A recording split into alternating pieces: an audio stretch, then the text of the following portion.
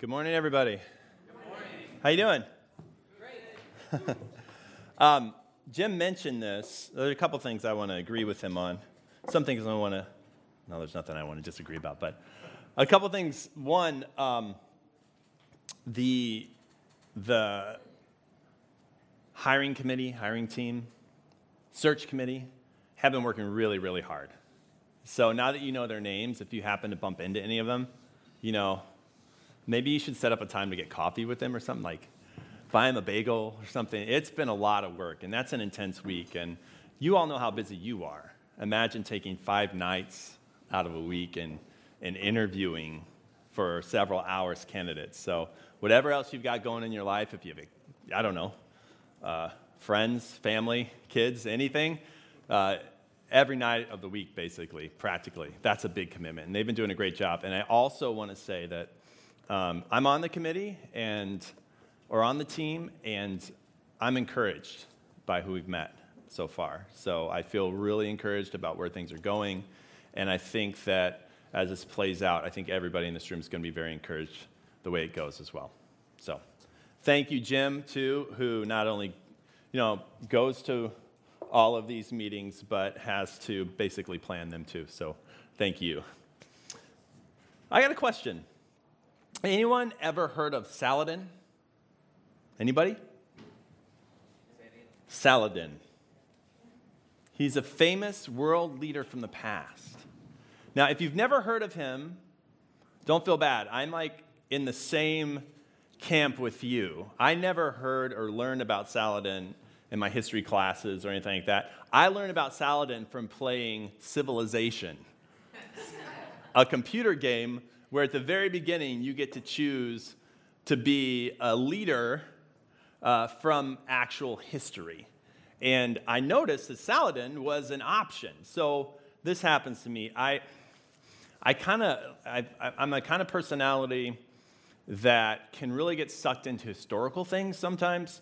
So a documentary about anything can be on TV, and I will get sucked in. I once watched a 2-hour documentary on the hot dog. So that's what I'm talking about, I enjoyed every minute of it, and I found out apparently the best hot dog in the world was about 6 blocks from where I was living at the time. Kind of a letdown when I had it, got to be honest, but I was like, oh, cool, I'm glad I watched the whole thing. So I'm like, Saladin, who is this guy? I've got to read up on him. So, Google, Wikipedia, just reading about who he was, because I knew he was a real person. And this is what I found out. Saladin was a Muslim sultan ruling in Jerusalem during the period of the Crusades, so around the 1100s. And he's famous for being the first leader to drive the Crusaders out of Jerusalem. And so with that background, you would think that the Crusaders would have despised him, right? Would have thought that he was evil. But the opposite was actually true. So because of the way he behaved in defeating the Crusaders, he offered them amnesty and safe passage back home. He was considered by Richard the Lionhearted, King of England, to be a chivalrous knight.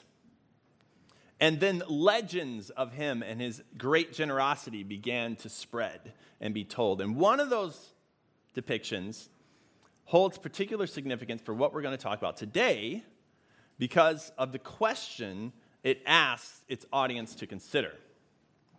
And this legend, I guess, is told in the book Nathan the Wise. The book isn't about Saladin, but he's one of the characters in it, written by Gotthold Lessing. And in this story, Saladin, true to his reputation, hates the fact that people have to beg so much that he empties his treasury by being generous to the poor in Jerusalem. So Saladin, after all of this happens, he gives away all of his riches. He sends his treasurer, Al-Hafi, to borrow money from Nathan the Wise. So that's how Saladin's in Nathan's story. And when Al-Hafi arrives, he complains to Nathan about Saladin. He says this: "It wouldn't be foolishness to mimic the gentleness of God, who, without prejudice, spreads himself over good and evil, in plain and desert, in sunshine and rain, and not always have God's full hand. Well, wouldn't it be arrogance? So he's saying it's not just foolishness to try and give or be as generous as God when you don't have his full hand. It's actually arrogant to think that you can. And I think Al-Hafi, on some level, I mean, it's not where we're going to land. You could probably guess that. Makes a good point. It does seem a little foolish and arrogant to think that we could, or you could, or I could give like God, given that we don't have the same resources that God has. Yet, this is exactly what the Christian scriptures encourage us to do. So far in this series, one key understanding that has surfaced again and again and again is that we're made in the image of God. And as such, when we reflect who God is, we experience what life is meant to be like. Energy comes into our life. The world gets bigger. We have more joy, peace, love in our lives when we reflect who God is. And so that is the foundation. We've looked at God as a generous God. And I have been arguing that in order to experience the good life, or life like it's supposed to be, generosity is a part of who God is that we need to reflect as well. Otherwise, it's like cutting off one of our limbs or losing the sense of smell. You lose part of what it means to be human and the ability to experience life in its fullest. So that's our baseline understanding. So today, we'll be examining how exactly we can do something that sounds impossible, which is give like God gives. Sounds impossible. And actually, the way we're going to do it is look at three things in the passage we're looking at today that all sound impossible. They sound like they contradict each other. But it's in these contradictions that we're going to find life. Because God doesn't work in the same ways that we do. Sometimes it's a paradox, it's a contradiction.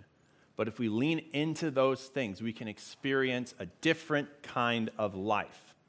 That's what Jesus offers. That's the whole reason that I'm encouraging you to pursue faith and to pursue Jesus, because that's where you become the most human. You become the most, you begin to reflect your Creator the most, and you're filled with life.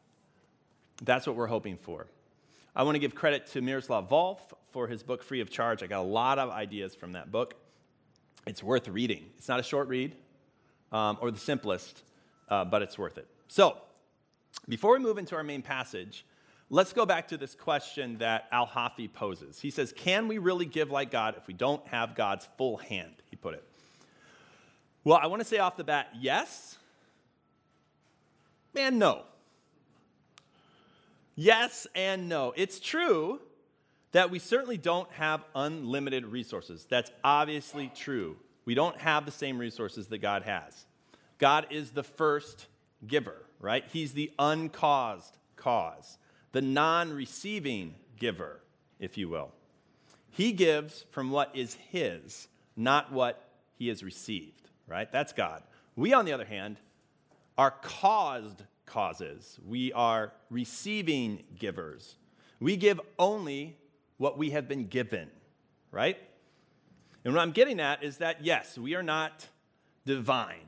So we can't give exactly like God gives, but we can give similarly by following his example.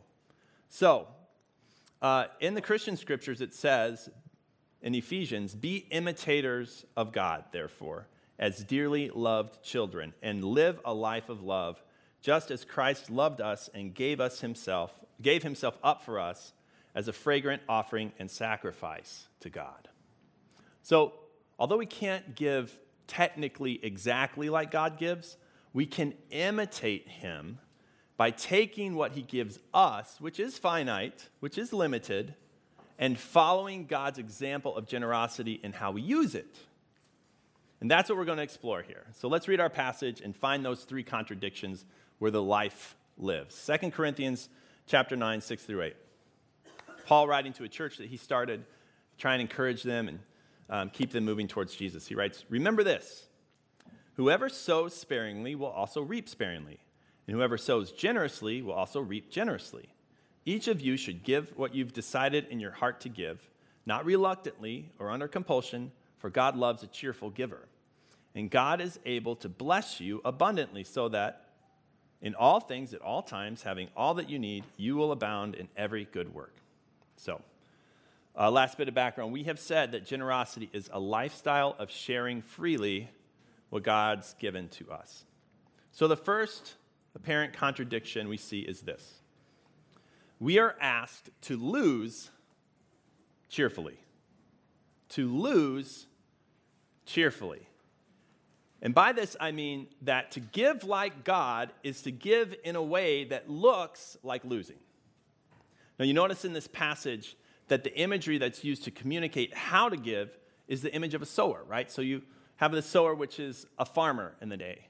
And the way they farmed back then was different from the way we do now. They literally often would have a sack or satchel of seed around their shoulders and would throw the seed out onto the soil, right? Not necessarily tractors or things like that. They're just throwing it by hand out there. And it's an image that looks like you're losing because at the end of the day, you started with a satchel full of seeds, and now you've got nothing. You've got an empty bag. And this is how God gives to us. Giving from God's point of view is really a one-way street. He gives, we receive. And we can't really give anything back to him that he needs. In the same way, we can imitate God by giving more than we could ever expect to receive back, or by giving to people who aren't able to give back, at least in a way that's obvious. Some examples: investing time and energy into a teenager that may never take the time to say thank you, right? Maybe preparing a meal for a meal train for someone who's not going to be able to have you over for a meal themselves anytime soon. You know, parents of infants, you get this. You may be acutely experiencing this in the middle of the night when you would really rather sleep, but your son or daughter needs you, and they're actually too young to even know how to smile. And we're told to do this cheerfully. And I think that cheerfully really gets this idea across really well, the word cheerfully. But if you look in the word cheerfully, it's interesting. It's the word that's translated is hilaros. Does that sound like any other words you might know? Hilaros? Hilarious, right. That is the root word for our English word hilarious. So it's like Paul is suggesting that we be laughing, rolling on our sides, tears coming down our face. Hilarious givers. As it looks like we're losing, we're laughing, enjoying, trying to catch our breath because it's so hilarious. It's so cheerful. Now, that sounds like a contradiction to me. The truth is that one of the things I really value in life is winning. I like to win. I am very competitive. It was very difficult for me when we were first getting this church started 15 years ago because we were trying to get to know people. And one of the things we did, we had people in our house all the time, and often we would play games. And by George, we needed to play exactly by the rules, and I was going to make sure we did, and also I was going to grind my opponents into the ground. And one time, Becca nicely said to me, you know, Brad, when we're having people over to get to know them, winning the game of Parcheesi may not be our highest goal. Other things might be more important, like, I don't know, making them feel welcome and have a smile on their face when they go home. But I like to win. I remember one time, I saw a really good example of this. This is years ago now, but I have a niece. She just graduated from high school, but she was 8 at the time. And I was visiting over Christmas, and my dad was there too. And I watched my dad play a game of Trouble with her. Do you guys know this game, Trouble? You remember it? It's got the dome in the middle of the sort of, I don't know if it's a hexagon or an octagon around. It's got this little board, and you push down on the bubble, and it pops the dice, and you get a number, and that's how many spaces you move. And it's called trouble because if you have your little person, you have I don't know what they're called, piece. Your piece is behind someone else's piece, and you pop the bubble, and you get the same number as the number of spaces between you and the other person, you can go land on them and knock them off, right? That's why it's called trouble. So I watched my dad pop the bubble, and I would say, 3, 4, 5 times, he would have exactly the number to knock my niece's piece off the board. And I'm like, oh, here we go. And every single time he would pick up another one of his pieces and move it those spaces. Now, you could look at that as my dad losing. But as a generous move, and I don't think for a second he felt like he was losing. In fact, if I remember correctly, he was smiling. Maybe he wasn't rolling over on his side laughing. But there was a little bit of that hilaro in his experience. Verse 8 says, "And God is able to bless you abundantly, so that in all things, at all times, having all that you need, you will abound in every good work." And the phrase I want to point out today is having all that you need. Having all that you need, I think, is a perfect description of the concept contentment. Contentment is understanding that you already have all that you need, more than enough. And this is a key to being able to, help your coworker or teammate or enemy shine, even if they shine brighter than you. And enjoy doing it because you already know that you have more than enough. And so as we go along, I'm going to point out these contradictions and ask you a question, just to think about. While I'm talking, but maybe through the week it'll pop up. My first question is this: are you a more than enough person or a not enough person? Are you a more than enough person or a not enough person? And I would say that it is pretty much impossible to give like God in a way that looks like loss, cheerfully, if you're a not enough person. If you feel like you don't have enough, if you're not content. I have to admit something. I'm not super proud of this. But before my dad played my 8-year-old niece, I stomped her in trouble. It's true. It's kind of funny. I'm not proud. But I'm a competitive person. And she lost, and actually she got really upset. And to be honest, looking back in that moment, I lost too. I wasn't better off in any way because I beat my 8-year-old niece at trouble. In my life, I've had plenty of victories, playing board games, playing card games, playing trouble, I'm sure. I didn't need another one. And my dad understood that he wasn't really losing by helping build my niece's confidence.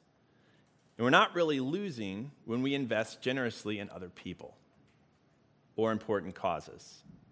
If our rival gets a promotion because we help them, we can be glad if we're content because we're so blessed and we see it. We already have more than enough. Doesn't mean we don't try for a promotion, but it means we can be happy either way. But if we're out of touch with how much we have, how can we be happy for others? And if you catch yourself comparing yourself to other people, or if you hear good news for someone else and it gives you a twinge of pain or anger or resentment, whatever, it's probably a sign that you're not in touch with how much you have in your life or how much God has provided for you. And let's not forget that the promise of this passage is that we don't ultimately lose either. Verse 6 says that we will reap generously. Verse 8 points out that God will bless the generous abundantly. It's just like agriculture. It may not be immediately obvious. And you might find out years later that that teen you invested in is now a doctor or a teacher or a professor.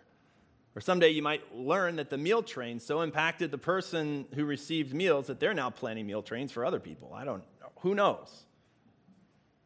Or when your kid has their own kid and says, man, mom, pop, How did you do it? You'll know it wasn't in vain that you sacrificed your sleep and your sanity. But even in the times when we're waiting and wondering if we'll ever see a return on the investment of our generosity, we can still enjoy life. We can still be cheerful. We can still be hilarious if we realize we have more than enough. After all, the source of everything in this passage is God. And I guarantee we cannot give away more than he can pour into us. We'll always have more than enough. The second contradiction is in verse 7, where it says, give. That doesn't mean there won't be lean times. But in the end, through the lens of redemption, God always comes through. The second apparent contradiction can be seen in verse 7, where it says, give, not reluctantly or under compulsion. So, if I'm understanding this, it means that we are commanded to give freely. You see the contradiction there? Give, not reluctantly or under compulsion. We're commanded, ordered to give freely. How can you order someone to do something freely? Now, so far in this series, we've gone to great lengths, I think, to understand God as a giver. God is also completely free to do whatever God wants. As God, he can't be forced to do anything, right? When he gives, he gives freely, right? So to reflect him, we have to give freely. So I think we need to understand something. So we've affirmed that we are created in God's image. That means we're created to respond to the world in a loving way, just as God does. Because God is generous, we're to be generous. We've covered that. The problem is that so many outside things act on us, our life experiences, particularly in our sort of buying and selling, or this transactional culture we're a part of, that we lose touch with who we're created to be. So we don't always naturally get this, right? This is one of those things that in our culture, it doesn't always seem so apparent to us, or like second nature. So this is why there are commands in the Bible. The commands are there because there are things that don't feel natural because of our context that are the best thing for us, that we would never, ever do unless someone told us to or commanded us to, because they don't come naturally. So we're created to be givers, but it doesn't feel like it. We feel like we're losing. We feel like things are slipping away from us. But when we respond to the commands of God, then we actually find ourselves experiencing life the way that we were designed to experience it. You understand that? That's what the command does. It puts us in that position. So, let me tell you a story. If you're an old timer, you may have heard me tell this before, but who here plays golf? Anybody? A few people here and there. I've never played golf. I don't know. My family didn't play golf. So the first time I played, I played golf. I was like, 30-something, right? And so the first time I swung a golf club, I swung it like a baseball bat. But it doesn't work like that. It's not a baseball bat. It's completely different. I had trouble hitting the ball. And then I was rolling it, right? So I got some coaching. Someone said, keep your head down. Don't stand up when you swing. And every once in a while, I was able to do what my coaches were commanding me to do. So I hit 2 or 3 shots well, all right? Out of, I don't know, thousands. Who knows? But I'll tell you this. When I got it right, when things lined up and I swung the club the way that I was designed as a human being to swing the club, and I made certain contact with the ball, it was like energy flowing through my entire body. Have anyone play golf had that experience? And for the first time in my life, I understand why anyone would play golf. This seems so boring. But when you hit it perfectly or well, you get a charge. It feels great. It's invigorating. So hitting the golf ball the way I was designed to do felt great, but I learned something else. I learned the lesson, I'm calling it, of compensation versus potential. So what would happen was, I played my first round of golf, and I was terrible, and that good strike almost never happened. And so if I had to hit the ball 50 yards, I would grab the club that you need to hit it like 200, because the ball's not barely going to go anywhere, so I need a bigger club to sort of compensate for my bad technique. So one time, I've got the wrong club, but I launched a beautiful shot. I mean, it was like I got struck by nice lightning. When I hit that, I was like, I was like, oh, that was awesome, right? And you know what happened? The ball went way over the green and like into this little stream or something. I couldn't even, it was like, because I had the wrong club. I didn't know I had it in me. I didn't know I had that potential to hit the ball like that.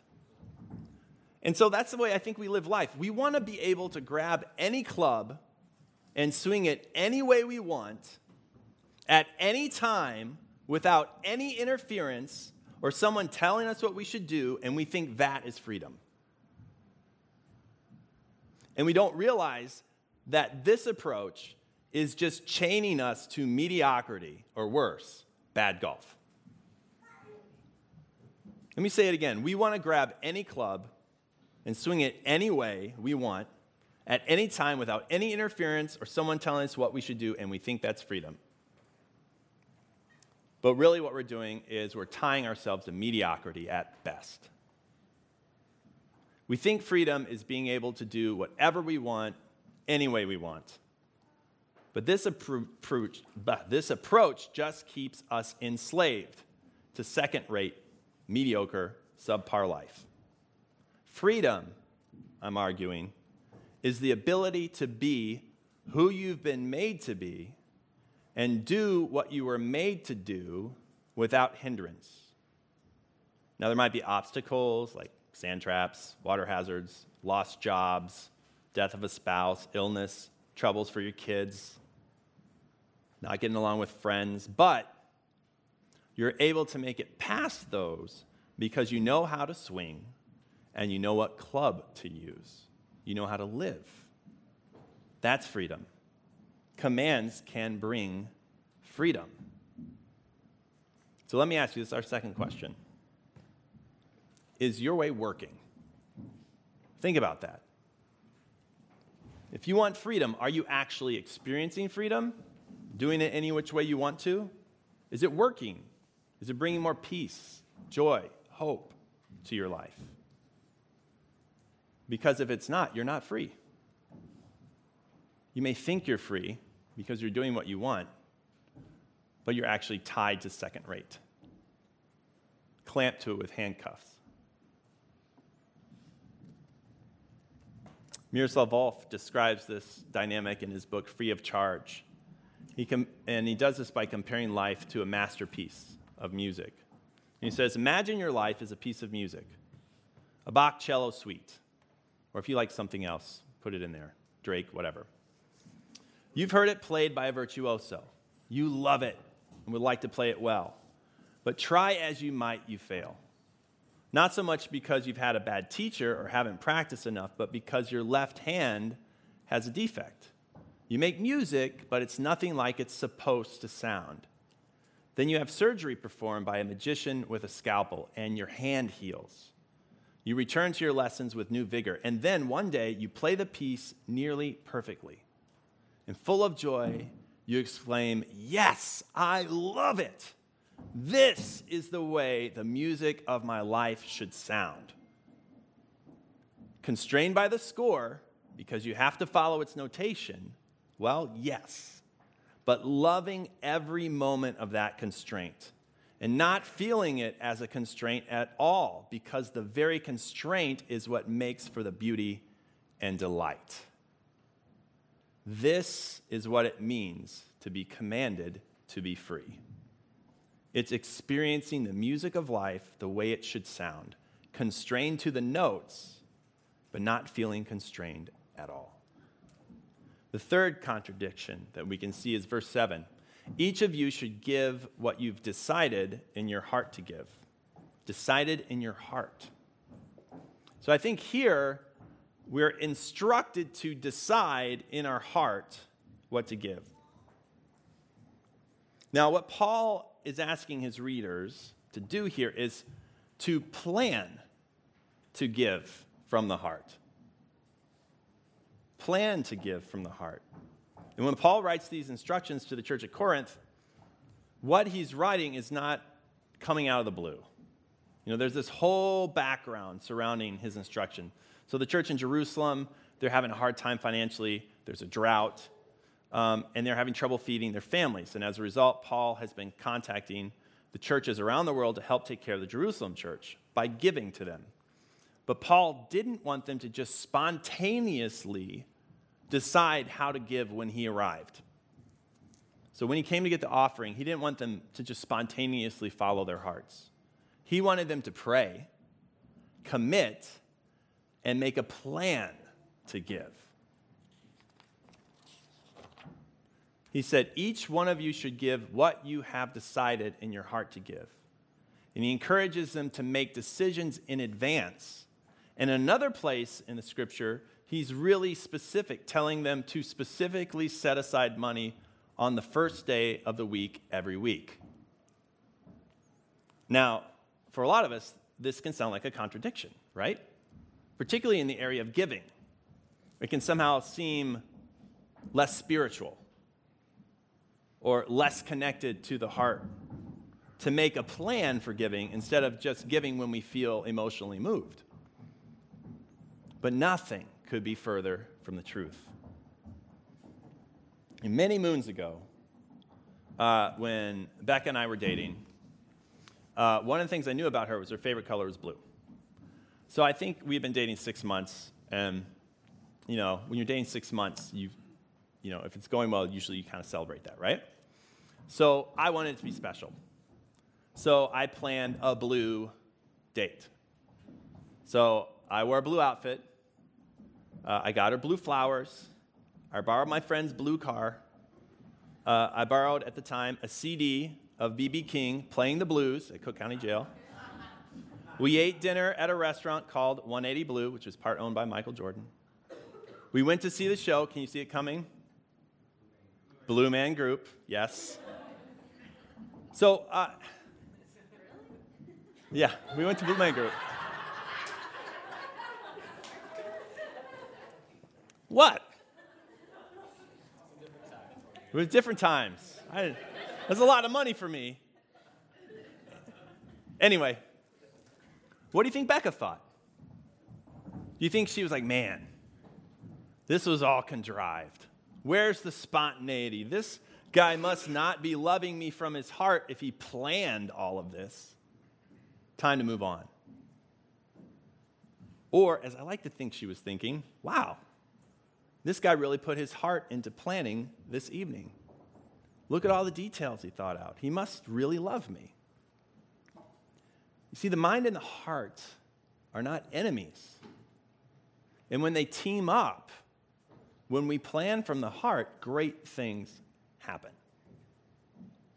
If we want to be generous people who give from the heart, we have to plan for it.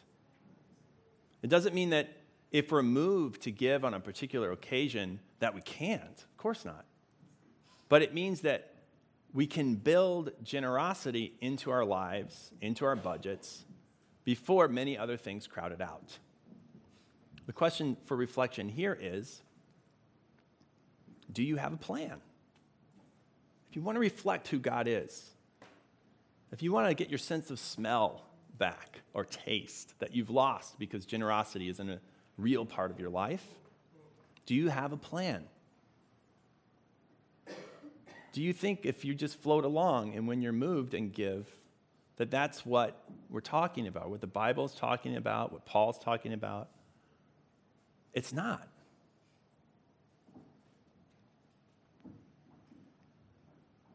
If you try that approach, you won't be that generous. You won't give that much in the end. Not as much as you really want to. Look to the future. What will it take to live generously? Ask yourself, what will my budget look like? What will I have to sacrifice? What luxury can I do without? This is what putting your heart into something looks like. Planning. And in this way, our hearts and our heads work together to help us become who we want to be and who we're made to be, which is generous. So, here's something I want you to think actually long and hard about. So, you may have an inspiration this morning, but you may not. But there's a question on there. It's talking about the transition year. So, I mentioned this last week. What's typical is when a pastor moves on from the church to whatever the next thing is, and a new pastor comes in. And even more so if it's a founding pastor, is that giving dips, right? You can probably expect that. Sometimes people take a wait-and-see type of attitude to the new pastor, and they want to see what's going to happen in the church. And the time when the church and the community that they love needs the most support, sometimes people pull back.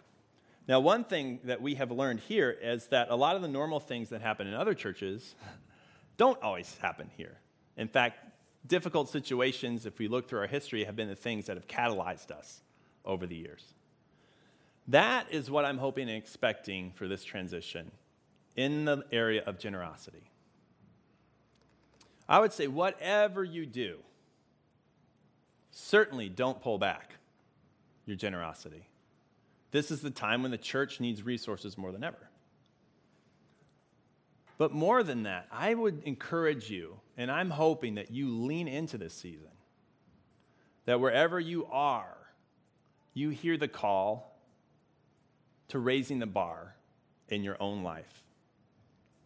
Certainly because, and I think we see this, like 90% of this sermon is all about the benefit to reflecting the image of God in your life in this area. But also the benefit to the community that you love, which benefits you. So I want you to plan for this year. Some of you already do this, but some of you don't. You just sort of go with the flow. You need to plan.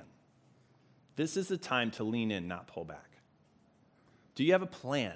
Do you know how much you're going to give? You can always give more. Some crazy happens. You can pull back. Do you have a plan? Have you thought it through? Do you know, and I mean, how much a month type of plan? How's it going to fit in my budget type of plan? So the question that I'm leaving to you, that you can't answer right now, but you can take home with you and ponder is this. This transition year, I will give blank a month. What? Because this could be an amazing time of growth in this community. Particularly if we all lean in together. Let's pray.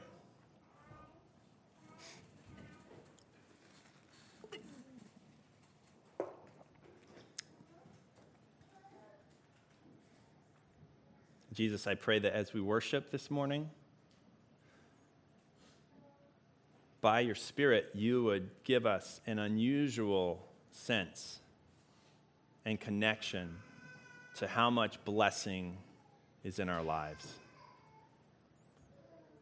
Help us to see it, for it to come to mind, for it to touch our hearts. That this would be a moment of understanding that we're blessed and we have more than enough. Even if we tend to walk through a cloud of not enough existence, would you lift that cloud for a moment so that we could see how good you are to us, even if this is a tough time? Let us get a taste. Let it motivate us. Let it encourage us so that we can be cheerful. Not ignoring our problems, not burying our head in the sand, but understanding you are good. Amen.